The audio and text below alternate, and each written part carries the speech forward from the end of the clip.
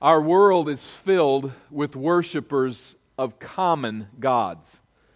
People all over the world worship many different gods who are expected to deliver health, wealth, and prosperity. And countless preachers in our own land are willing to profane the name of God so that He looks pretty much like these false gods. Really not a lot of difference. The true God is heralded as just another dispenser of good fortune. Push the right buttons, and God gives me what I want. Countless others worship innumerable gods worldwide who impose a sort of flat tax on eternal bliss. The emphasis here is not so much on getting what you want immediately, but it's the end game. And if you do a certain thing, it will all work out well in the end. Do the right rituals with an acceptable degree of consistency, and you will, in the end, gain eternal reward of some sort or another. And again, our land teems with churches who profane the name of God to look just like these false gods. Common gods who make petty, ritualistic demands on their followers in exchange for some deliverance in another world somewhere. What a thrill to gather today in worship of the living God who is entirely distinct from the common gods of this world. He is wholly other. He is holy. As we continue our investigation of God's holiness in Scripture, we've come to understand that holiness speaks of God's separateness, of His apartness, His otherness. To say that God is holy is to say that He is absolutely, incomparably, transcendently distinct. By nature, He is uncommon and wholly other. We've worked our way through creation and seen God's holiness in His distinction from all that He made. He is not part of creation, but He is hallowed above it as Lord and Maker. We looked at the fall and saw in the fall an attempt to subvert the holiness of God by becoming like Him, bringing Him down in His holiness, bringing man up in our commonness to be like God. We then looked last week at the law of God delivered to Moses and saw there the tabernacle in its erection, this ritualistic separation of the people from God, residing in the glorious presence, hovering over the Ark of the Covenant in the Holy of Holies, and those concentric circles around the holiness of God to mark out His holiness from His people. We saw the priesthood and the careful preparation of approaching God through laws of ritual sacrifice. And then we saw the laws of ritual cleanness in everyday life. Just common experiences of life rendered God's people unclean, and they were constantly reminded, not necessarily because of overt sin, but simply by humanity, reminded again and again that we are unclean. Simple bodily fluids passing from the body would mark out uncleanness. There's nothing you could do about it, nothing sinful in it. Just this common daily life reminded again and again and again that God is holy and we are common. We move then, logically, to holiness and this theme in the prophets of Israel. Israel failed miserably to keep God's law and His code of holiness for the nation. And this leads to the ministry of the prophets, who were heralds calling the people to repent of their sin and to obey the law of God. But you wonder, is that really necessary? Thinking of all these things we've considered, this emphasis on God's holiness that was pervasive in the nation. There is the Sabbath, the tabernacle, the priesthood, the ritual sacrifices, the laws dealing with ritual uncleanness. This incessant reminder of the sinfulness and the commonness of God's people. Do we really need to hear another message? Do the prophets really need to say, "Be holy people as your God is holy"?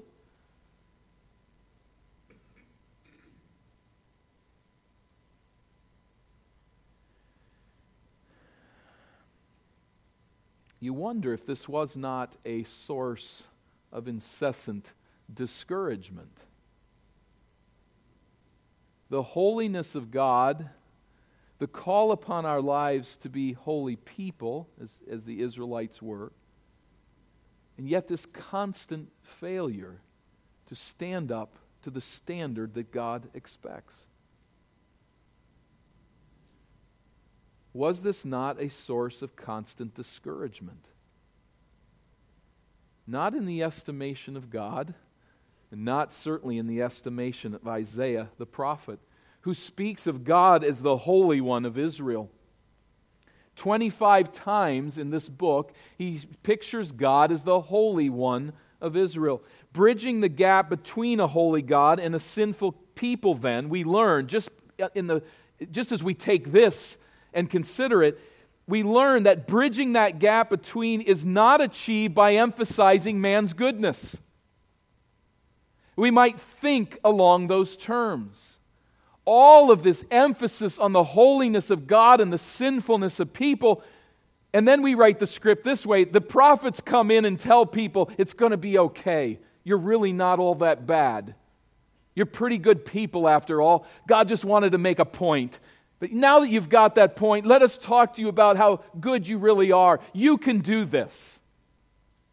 That is not how God leads His nation. Not at all. And we find that bridging this gap then also is not going to be achieved by minimizing the holiness of God. Now, I know that we've put dread fear in you over these generations as Israelites, but let's talk about God now. He's really a pretty nice God. A decent God if you get to know Him. He's not really all that scary. None of this is the way forward. With all of Israel's failure, the prophets come and say again and again, "Holy is the Lord." So there is something in our sinfulness and bridging the gap to this holy God that is accomplished not by minimizing God's holiness, but by accentuating it. Not by elevating our goodness as humans, but by seeing our sin for what it really is. And almost nowhere in Holy Scripture is the holiness of God sounded with any greater clarity by the prophets, with any greater splendor than we find in Isaiah's vision of God recorded in chapter 6. Isaiah 6, if you'll make your way there as we consider this text, it is a familiar passage to us. We've considered it in different contexts in the past. And I think a passage we need to refresh in our minds routinely because of its unique significance.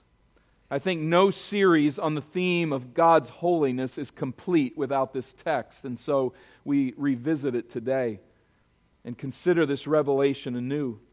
We find, first of all, as this text unfolds, that Isaiah sees the Lord.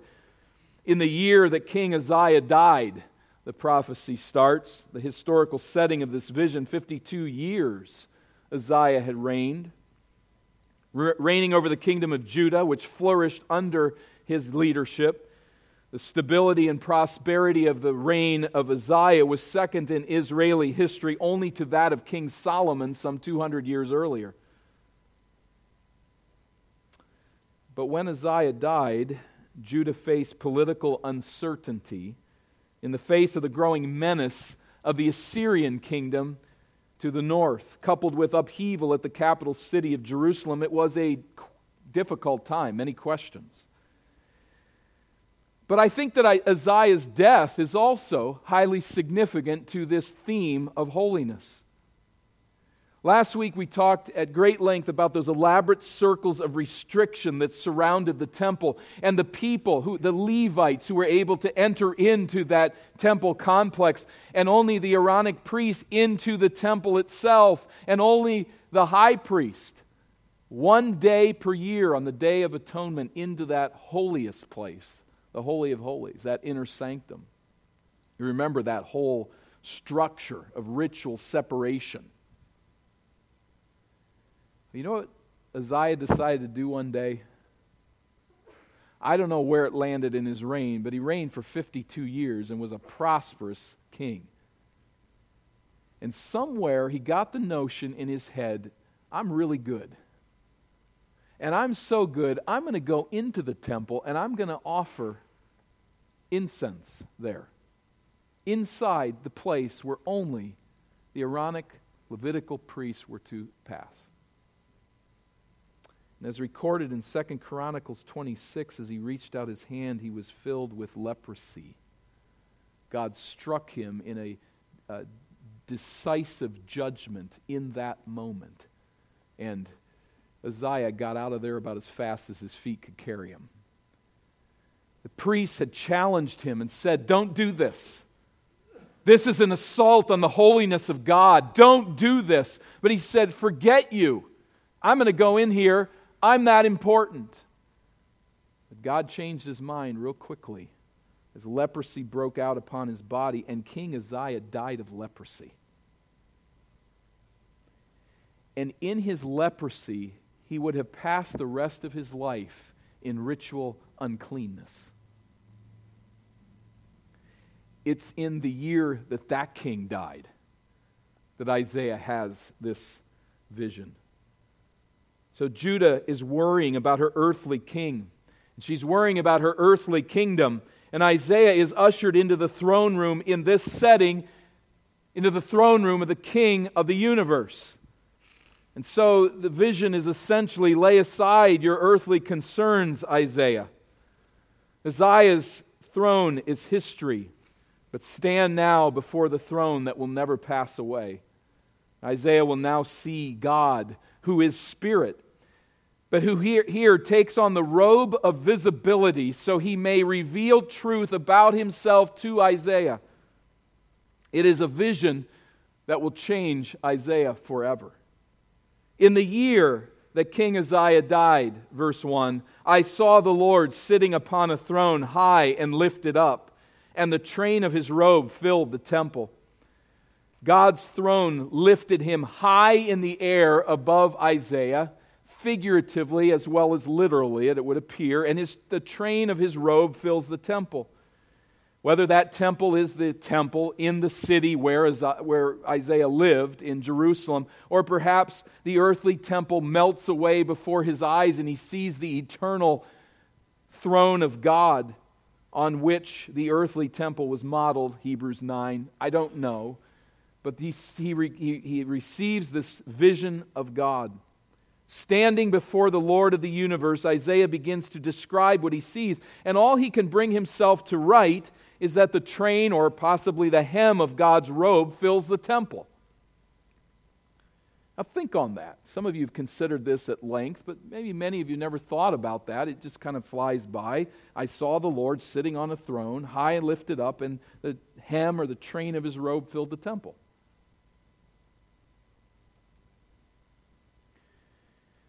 Isaiah sees God. He stands in His presence. He sees Him exalted on a throne, and the first thing that Isaiah describes is the floor.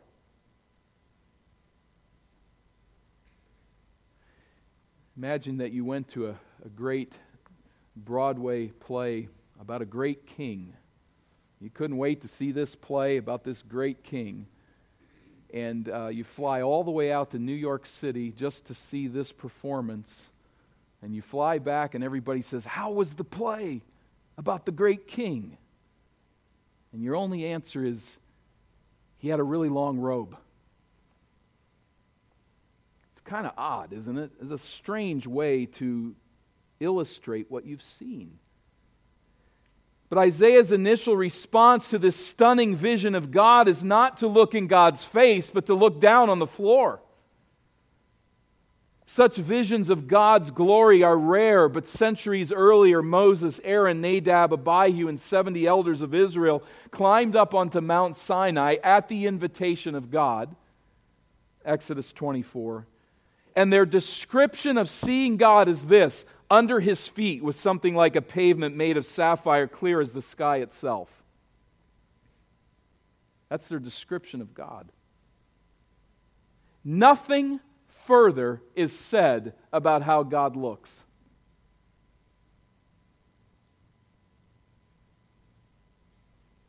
And we say, Moses, come on, Aaron, we want to know what God looks like. When He takes on the robe of visibility, how does He look? Describe Him. There's a blue pavement under His feet. That's it. Isaiah, you saw God. Please let us know. How does He look? He's got a robe. It's really big.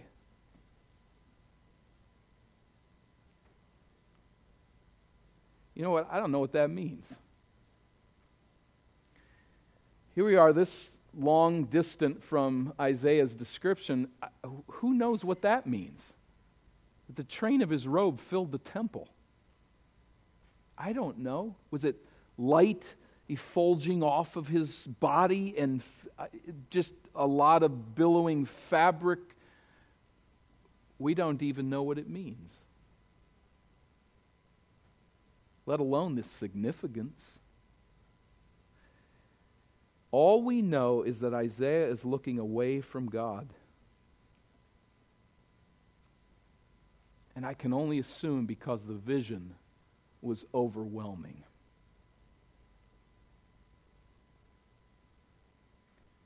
I saw Him on a throne, high and lifted up. His robe covered the floor.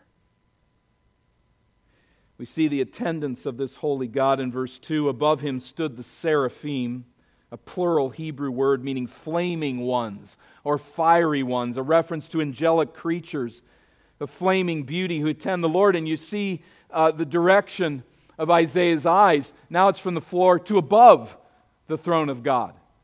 And they are said to be standing here above that throne. Isaiah apparently turning his gaze now to these attendants of the king who perhaps hover above him. But the idea of standing is the Hebrew word is that they stand ready. They are here to serve the desires of the king. And they're described in verse 2 as having 6 wings. With 2 He covered His face, with 2 He covered His feet, with 2 He flew. Magnificent creatures positioned above the Lord, ready for His command, and physically designed to thrive in the environment for which they are created. A mountain goat is made for certain things and not for others. A mountain goat, thick inner fur with long outer coat to withstand cold temperatures, short, powerful legs with sharp, long hooves that allow them to climb rocky surfaces. Now you put that next to a dolphin and there's a lot of difference, isn't there?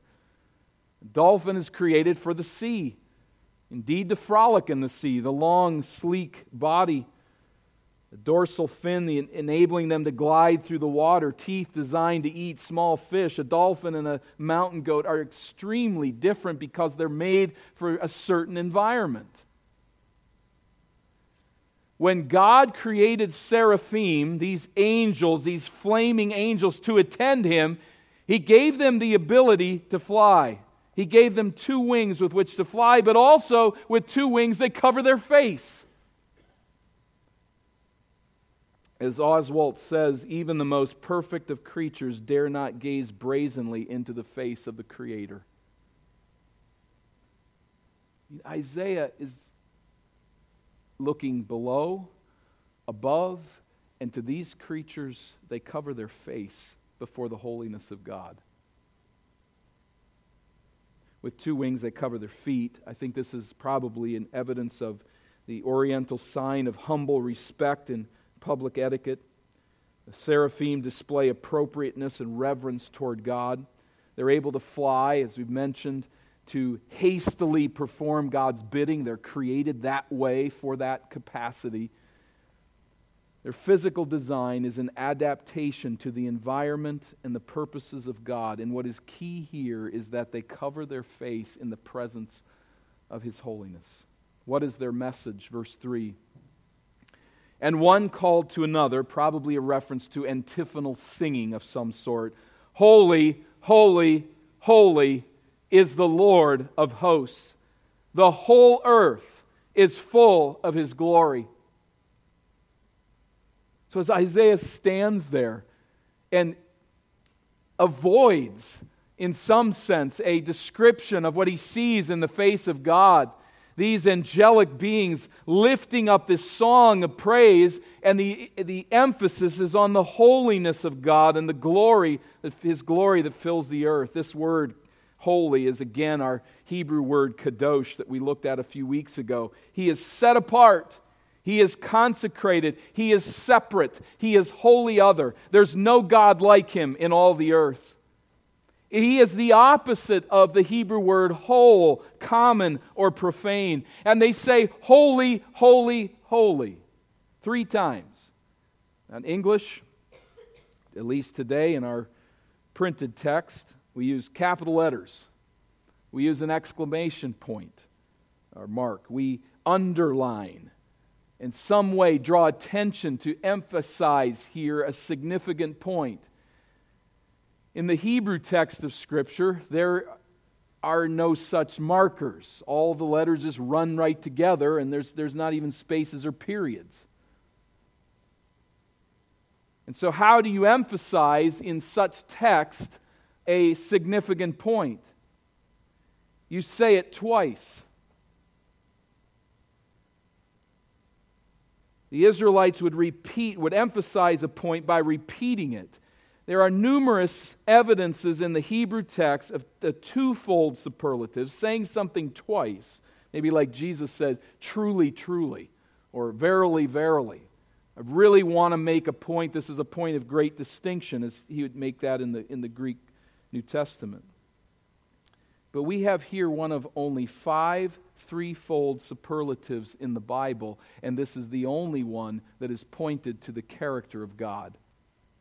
He is holy, holy, holy. He is absolutely, incomparably, transcendently distinct and separate from everything else. He is so great, the angels sing, that the whole earth is full of His glory. Here the Hebrew word kavod speaks of weightiness or importance, and thus speaks of God's splendor and His majesty. He is all important. If God's holiness is His separateness, His apartness, then we might conclude that God is uninvolved with His creation. But no, as the angels say, to the contrary, the whole earth is full of His glory. The stunning splendor and greatness of God's uniqueness is evident everywhere, though He is distinct from His creation. It witnesses to His glory, to His importance, to His might, to His holiness. The only way that this holiness and this glory can be missed is if one is spiritually blind. These creatures have their faces covered, but they're not blind to this glory. They see it for what it is. And this is a reverberating message, literally, verse 4. And the foundations of the threshold shook at the voice of Him who called, and the house was filled with smoke. Apparently, Isaiah emphasizes the doorway because that's where he's standing. But smoke in the Old Testament was a covering from the glory of God's presence. If you saw the glory of God in all of its fullness, you were likely to die on the spot. And so often this cloud would appear to cover the brightness of God's glory, and that is what is taking place here.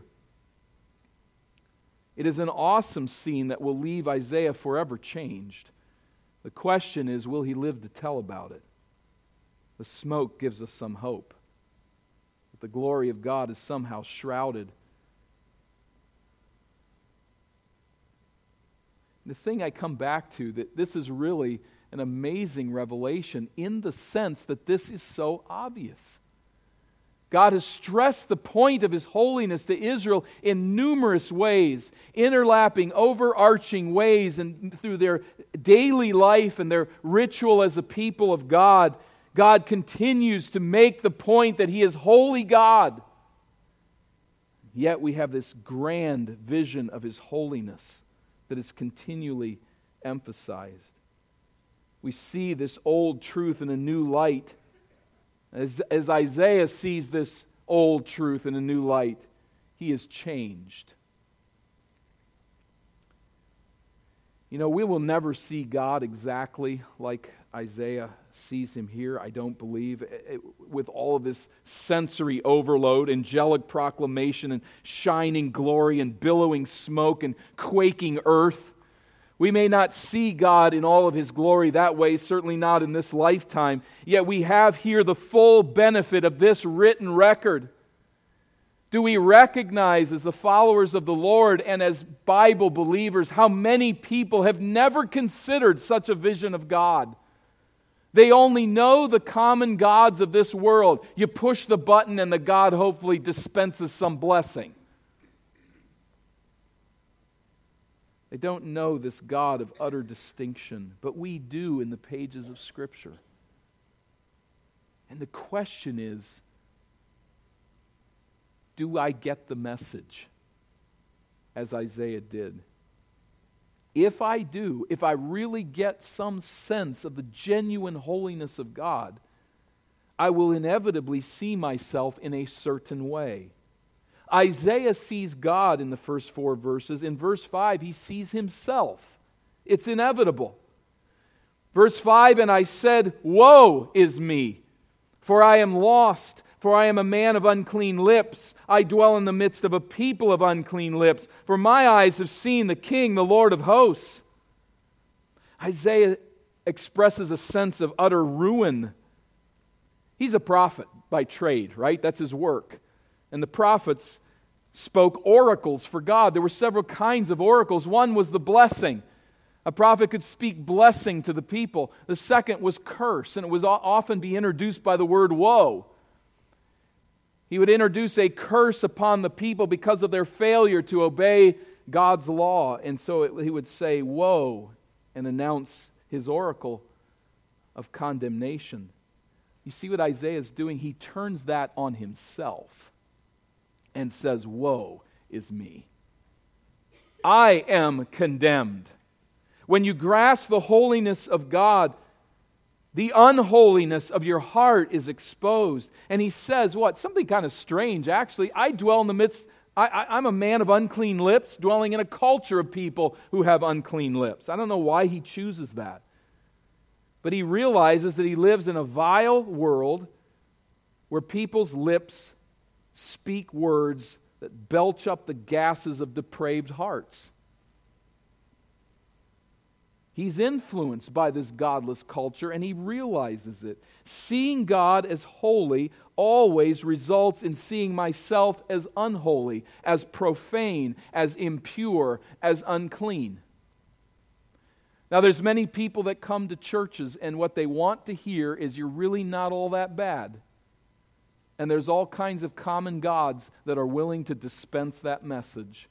It's all going to be okay if you try a little harder, get this fixed, get that fixed, and you'll be a good person. That's not where Isaiah is standing right now. He's standing before the true and holy God, and he says, I am condemned. I am hopeless. Woe is me. I speak wrong words, which reflect my selfish heart. I live in the midst of a people who do the same, threatening words, selfish ultimatums, unkind, critical, mean-spirited words, slanderous speech, shading the truth in order to protect myself to gain an advantage over others, complaining, unthankful words. That's my mouth. And Isaiah says, that's my mouth. That's my speech. That's the world in which I live. Why does he say this? Because, at the end of verse 5, my eyes have seen the King, the Lord of hosts. Isaiah's sin is exposed, and he deserves to be condemned. He understands, as the author of Hebrews would later put it, 12:14, without holiness no one will see the Lord. So as Isaiah stands there before a holy God, waiting for his wrath to consume him on the spot, something amazing happens. He sees God. He sees himself. And verse 6, God bridges the gap between. Then one of the seraphim flew to me, having in his hand a burning coal that he had taken with tongs from the altar. And he touched my mouth and said, Behold, this has touched your lips. Your guilt is taken away, and your sin atoned for. One of the seraphim flies to minister to Isaiah. And we say, wait a minute, aren't the seraphim supposed to serve God and His purposes? Yes, they are. And this is God's business. He sends this seraphim to fly and to minister to Isaiah. The seraph doesn't fly in his own initiative. He's sent by God to minister in this way. And he goes to the altar and takes a burning coal from there. That could refer to the altar of burnt offering. It could refer to the altar of incense, which stood in front of the Holy of Holies. In either case, the point is, wherever this coal came from is less significant than how it is used. How is this burning coal employed by the angel? He takes it and he touches the mouth of Isaiah. He, in a sense, cauterizes his tongue. So Isaiah stands before a holy God condemned. He stands helpless before God's throne with head bowed, anticipating the holy wrath of God to pour down upon him. And instead of judgment, one of these burning ones, these seraphim, takes a burning coal and purifies his tongue. And there is this promise, this word of encouragement. This has touched your lips. Your guilt is taken away, and your sin is atoned for. The burning fire is a common Old Testament image of purification. And so it is here. And we have to ask this important question then.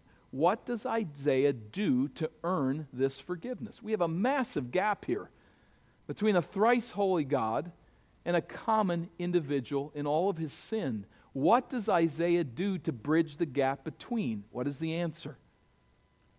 Nothing. He's standing there. He does see himself for who he is, but it is God who moves his way. The answer, the redemption, comes not from within Isaiah, but comes from God's initiative, sending an angel to the altar, taking a coal, and ministering to Isaiah in his sin. God takes the initiative, and there is our hope. Your sin, says the Lord, is atoned for. God's anger against Isaiah's sin is satisfied. Isaiah's sin is covered by God's unmerited grace. God has moved to Isaiah, bridging the gap. And it's here that the rejoicing starts.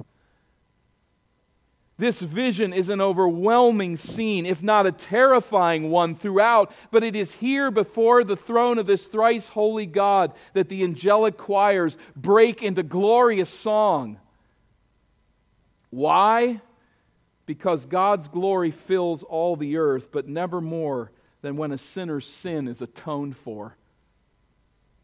When God shows His glory and shows His grace and reaches out to sinners, removing their sin. He bridges the gap between His holiness and our sin, providing this atonement, this forgiveness of sin. And the ultimate hope here, were we talking to someone that had never read the Bible before, we would certainly not stop here, would we? That your ultimate hope is that somewhere an angel visits you and puts a burning coal on your lips. I mean, first of all, that doesn't sound like very good news, does it? But is that where we're going to stop with this? No, there's a theme here, an idea that's being woven into this vision that's pointing us ultimately elsewhere. And I think Isaiah moves that way within his prophecy in the 53rd chapter when he points to the servant of the Lord who will be the one to bridge the gap. It says in 53, surely He has borne our griefs and carried our sorrows. Who are we? The unholy, the profane. Yet we esteemed him stricken, smitten by God, and afflicted. But he was wounded for our transgressions. He was cursed for our iniquities. Upon him, this servant of the Lord, was the chastisement that brought us peace, and with his stripes we are healed. All we like sheep have gone astray. We have turned everyone to his own way. We are common. We are profane. We are unclean. We are sinners. And, here's the bridge, the Lord has laid on him the iniquity of us all. And it is here in our utter unholiness, here in the blazing light of God's glory, that we see that God is no common God. Here you stand in the blazing glory of His holiness. You stand as a naked self in all your vile moral filth before the searching brightness of God's holiness. You become acutely aware that it is your sin against this holy God that is your greatest earthly affliction, and your sin that put Jesus Christ on the cross.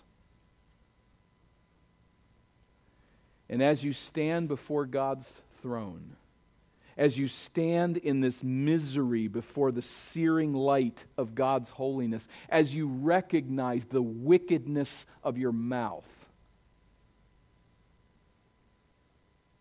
it is here then that in trembling fear and cold misery that you reach out in simple faith to the one who was sacrificed in your place. Here the altar is not burning literally, but a cross on which the sacrifice dies. And as you stand there in your guilt and reach there to Christ crucified, you feel the warmth of the robe of Jesus' righteousness hung from your naked shoulders. And it is then that you join voice with the seraphim and you learn there at the cross to sing. Because in Christ's death and resurrection, the holy God moves toward you, not as your judge, but as your Savior and Redeemer from sin. Not as one who's there to dispense what you want, but who tells you ultimately what you need. And you find there at the foot of the cross the most treasured possession of all, to stand righteous before this holy God. This is no common God. And this is no common salvation.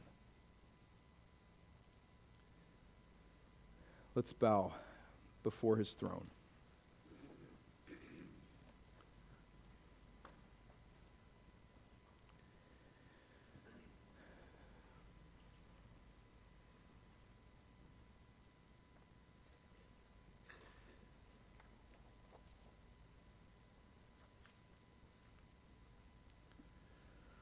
Father, I stand before you as a man of unclean lips, in the midst of a people of unclean lips. We stand before your throne as people with unholy hearts and unholy loves. The splendor and the glory of your name fades in the light of what we want to do, how we want to experience this life, what we believe to be all important, how we set you aside to do our thing, which so often is religious.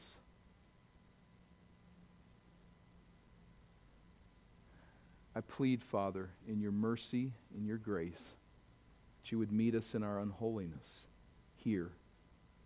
There are some people with us here today, undoubtedly, who do not know Christ as their Savior, this one smitten for them, this one who was struck down in death as a righteous substitute for their sin. They don't know him. I plead, Father, that you'd open their eyes to see the wonder of having sins forgiven by faith in Jesus crucified and risen. I pray for us who know you as Savior. We pause and give you thanks. We plead, Father, for your grace and your goodness to us in Christ. And we sing now with joy a song of redemption. We sing of your holy, untouchable splendor. And we sing with great joy, not because we are great, but because you are great. And not because you are merely great, but in your mercy you have reached down and brought us into fellowship through the work of our Savior. We thank you and we sing of your greatness in his name. Amen.